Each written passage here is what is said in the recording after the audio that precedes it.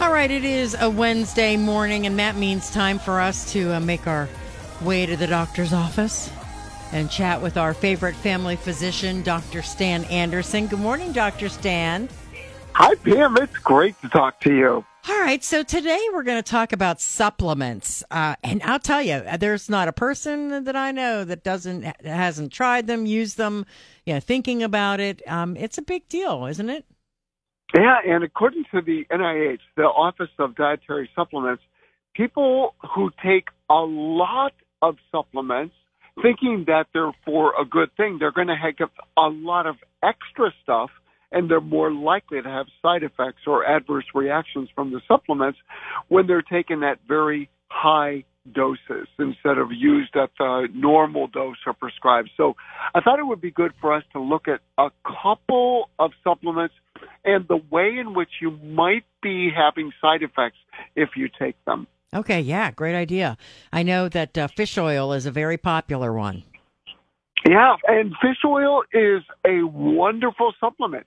It's a great way to get your essential oils. You end up knowing that there's no mercury when you take that. So if you eat a lot of fish, there's a concern about having mercury, but there's no mercury in fish oil. So it's a clean way to get the omega-3 fatty acids.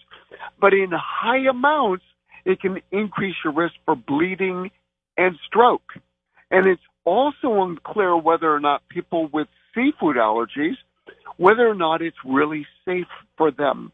The other thing is that there are some people, when they've taken it for a long period of time, they can get bad breath, a fishy taste, rash, as well as heartburn, nausea, and diarrhea. And if you take it with anticoagulants, so if you're on Coumadin, for instance, it increases the risk for bleeding. So anti-hypertension medicines, they can further lower the effect of blood pressure medicines, and they can also decrease vitamin E in other levels. So the idea is that a little bit is good, but if you're taking mega high doses, you actually increase the risk for some of these bad things to happen. So how do you know what's the correct dose? Is there directions? Yeah, so if you read the label on the back of it, you're going to see that you should take either 1, 2, or 3 a day. And if you stay with that, that's usually going to be good. It's once they start saying that the recommended daily allowance, and you're taking 100 times the RDA, once you get above a lot higher than the recommended daily allowance is, it dramatically increases the risk. Because things such as, like when people do take vitamin A, for instance, vitamin A at very high doses can lead to liver damage. It can cause headaches. It can decrease bone strength and cause birth defects.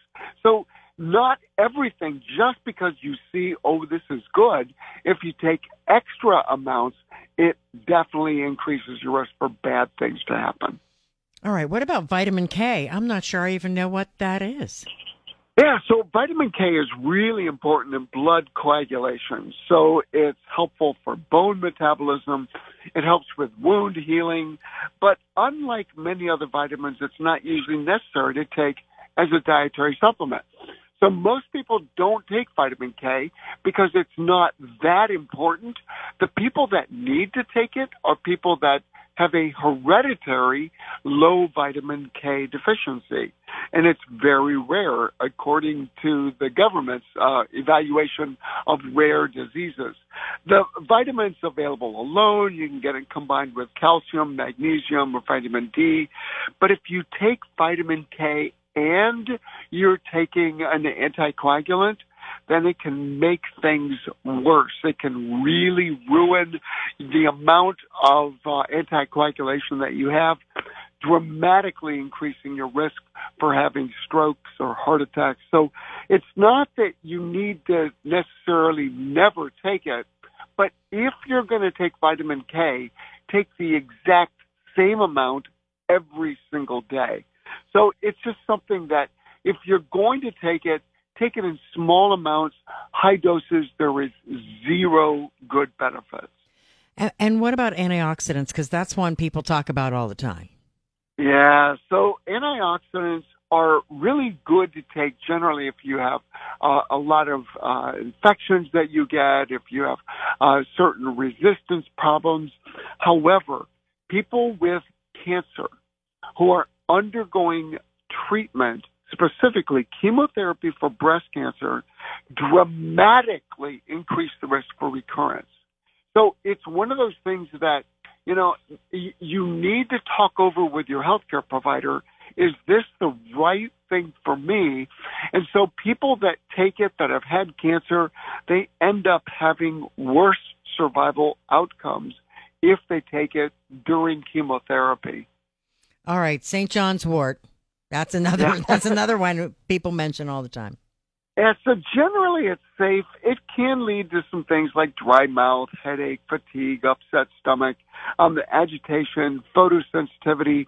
The problem is that if you take it with other antidepressants, so if you're taking an antidepressant for any reason and you take St. John's wort, it can have horrible side effects, something called the serotonin syndrome, where you get diarrhea, agitation, and I have known many people that have actually had to be hospitalized because they end up having way too much serotonin in their system.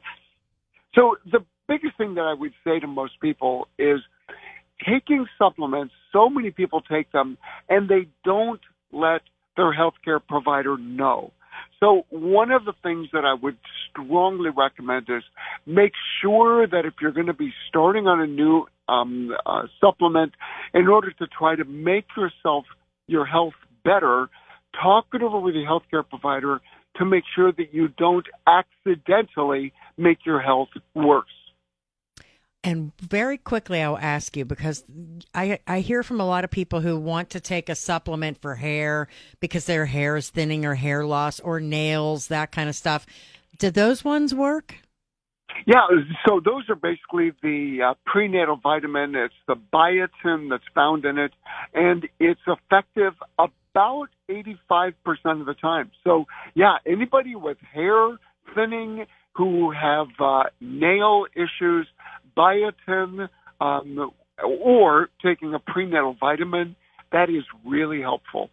All right. Lots of good information this morning, Dr. Stamm. We appreciate you coming on, and we'll chat next Wednesday. Hey, thanks, Pam. Look forward to it.